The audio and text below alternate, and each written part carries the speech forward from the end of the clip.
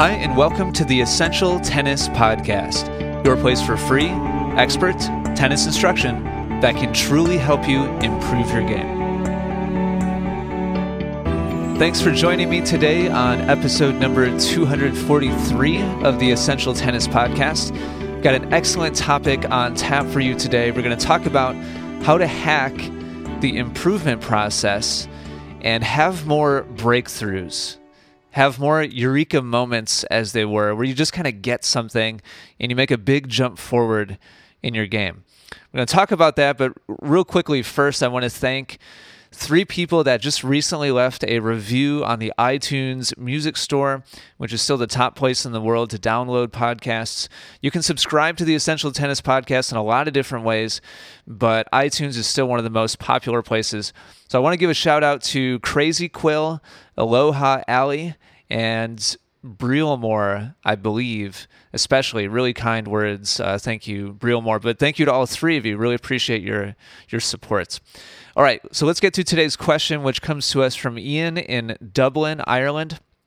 He wrote and said, I have found that in tennis, as well as other sports like golf, I have sudden eureka moments when watching a match or playing a game when I suddenly grasp a certain technique or movement.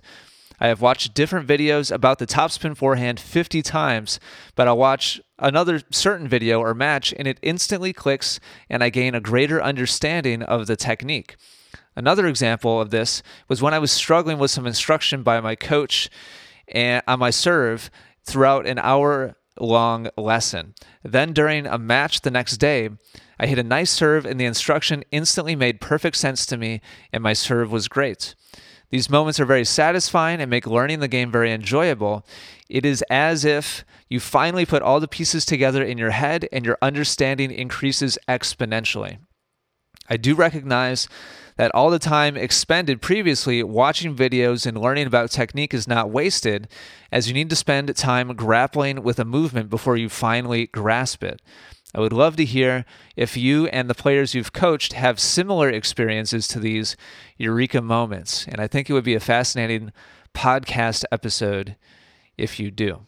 All right, well, yes, this is a universal experience that anybody who takes the improvement process seriously will experience.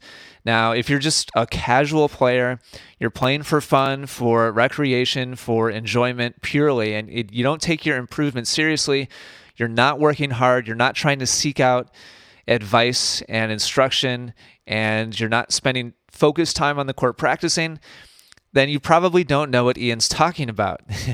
But as I often say, as I'm recording these episodes, I know that's not the case for you if you're hearing my voice right now. The only chance you're listening to my voice is if you really have a passion for improvement. And so I'm 100% certain that you can relate to what Ian is talking about. And as a teacher, these moments of breakthrough and clarity, they happened all the time when I was teaching full-time, and they were definitely some of the most exciting and fulfilling experiences in teaching. It was a big thing that drew me to the profession of teaching tennis full-time was being able to experience seeing my student have that breakthrough moment and just seeing the look of satisfaction and excitement on their face was really, really cool. So yes, Ian, I'm very familiar with it. So is everybody else listening.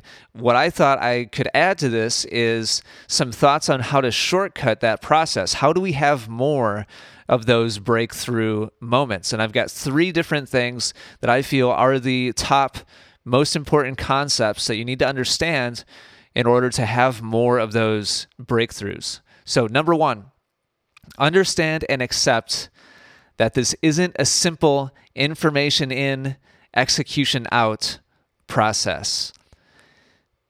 Just think about that for a second. Tennis is not a matter of information in, meaning you gain some knowledge, you gain some wisdom, you gain some information that goes in one ear, and then all of a sudden you can execute. Information in, execution out. It's not that simple. If you were to take 100 students, just as an example, take 100 tennis students all around the same playing level and give them all the same series of instructions, you're going to get 100 different results as far as overall execution. Now, they're not going to be wildly different. You're not going to see one person hitting with one hand and somebody else with two hands. I'm talking about just a very simple instruction. Ask 100 players to execute it to try to make their game better. You're going to get 100 different flavors of whatever that instruction was. It's kind of like that game. This is not in my notes. It's kind of like that game where you sit in a circle and you say, you whisper a message to the person next to you, and then everybody whispers around in the circle, and by the time it gets back to you, it's totally different. There's a lot of different ways to interpret the same instruction, the same series of input from a teacher. And you're going to get different results based on a lot of different variables, such as how deep-rooted pre-existing habits are. If one student has been playing using the same strokes for 40 years, and the student next to them is about the same level, but they've only been playing a couple months, well, more than likely, the player who hasn't been playing as long is going to be able to pick things up a little bit more quickly. But not always, because there's other variables as well, like the level of athleticism, relative athletic skill and talent, the level of experience in other sports and other disciplines, learning how to improve and become competent in other disciplines, the level of focus and dedication that the player has, just as so far as listening carefully and being aware of what they're doing and having a high level of focus, the quality of practice time spent after the instruction has been given, and also was the instruction presented in each student's primary mode of learning. We're going to talk more about that in a minute. These are all variables, and this is just a very short list, just a couple examples off the top of my head that change how quickly or how slowly different players catch on. And so the bottom line here is tennis is hard. And this isn't isn't something I say to try to gain, popularity. That's not something that most tennis players want to hear. Most tennis players don't want to hear that it's hard, that it's complicated. But fact of the matter is that it is difficult to gain a high level of competency in tennis because there's so many different variables at play. Quite frankly, in my opinion, anybody who tells you that it's easy and that they've discovered some magical solution that they have some magical phrase and all of a sudden you've transformed your game, they're probably just trying to sell you something. In my experience, that's almost always true. It's not easy. So this is point number one. Understand and accept, because if you don't accept this, then you'll end up kind of driving yourself crazy. And we're going to talk more about that in a minute. Understand and accept that this isn't a simple information in, execution out process. It'd be nice if it was that simple, but it's just not. So it's important to understand that when it comes to having these breakthroughs and having patience and waiting for them. We'll talk more about that in a minute. Number two, learn how you learn best. A minute ago, I talked about primary mode of learning. Different students react more favorably to different styles of teaching. And I did a little bit of research on this before, as I was doing my notes. It's interesting. There's a lot of different opinions on whether or not it's even valid that there are different learning styles. We all have different mixes, but most of us have a primary way in which it's easiest for us to learn. And probably the most popular way that this is described is there are visual learners, primary visual learners. We all learn in all different ways, but some people learn visually best, meaning they need to see something demonstrated in front of them before they can really do it themselves very well. It's like, oh, okay, now I get it. Now that you've shown me, now I get it. Other people are kinesthetic learners, meaning they need to be physically guided so that they feel what the new technique is or what the technical change is. They need to feel it before they can execute it and before they really get it, before they have that aha moment. And there's also auditory learners. Somebody needs to hear it explained in a certain way. And these learners a lot of times love analogies. They want to hear it explained that this feels like that, something else that's very familiar to them that they can relate to.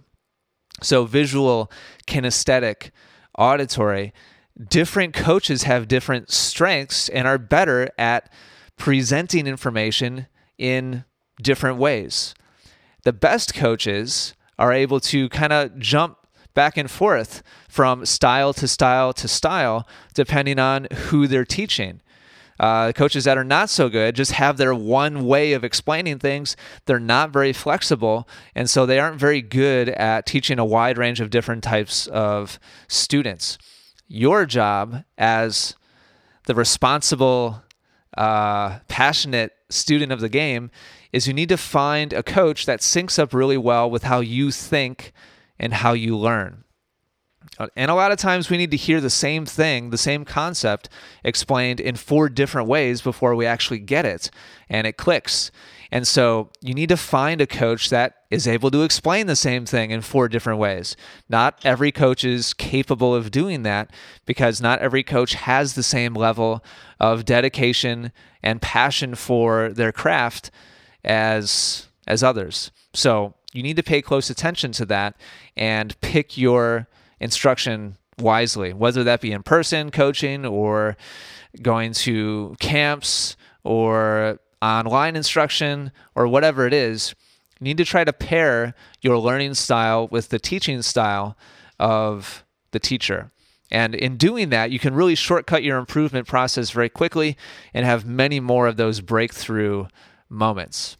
So pay attention, last thing I'll say here, pay attention to how it is that you have those eureka moments. So yeah, be excited, be happy, be thankful about it, but then kind of reflect on it a little bit and say, so I just all of a sudden that clicked for me. I've been trying to get this swing technique for months and months and months, and now finally all of a sudden I just get it. Even though I had the information in there all this time, I finally just got it. What was it exactly? What was the trigger? If you can start to pay close attention to that and reflect on it and see a pattern of how those triggers occur, then you can start to seek them out and actually kind of shortcut the process and have more of those breakthroughs. Hopefully that makes sense.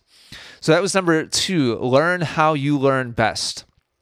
And now finally, number three way to shortcuts, or I should probably use the title.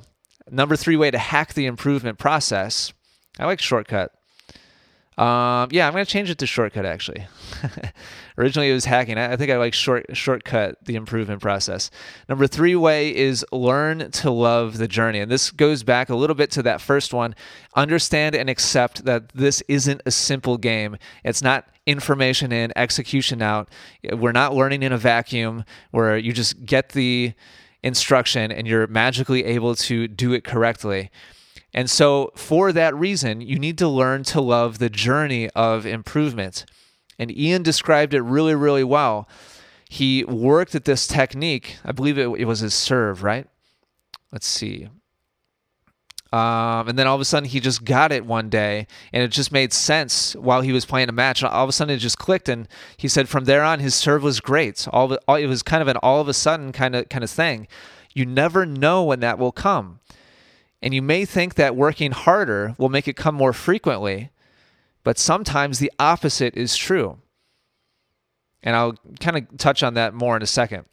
Understanding, having the information in your head and understanding it does not equal proficiency, because there are so many different variables involved, many of which we've touched on over the last couple minutes. So you may as well learn to love and appreciate the process of improvement, learning the new information, understanding it in several different ways, being able to explain it several different ways, going through the different styles of learning, kinesthetic, auditory, or visual. Go through and learn. Just be a student of the game and learn to love the process of building up that understanding. and understand that it doesn't always immediately translate into execution. And I strongly encourage you to stop being obsessed with the destination.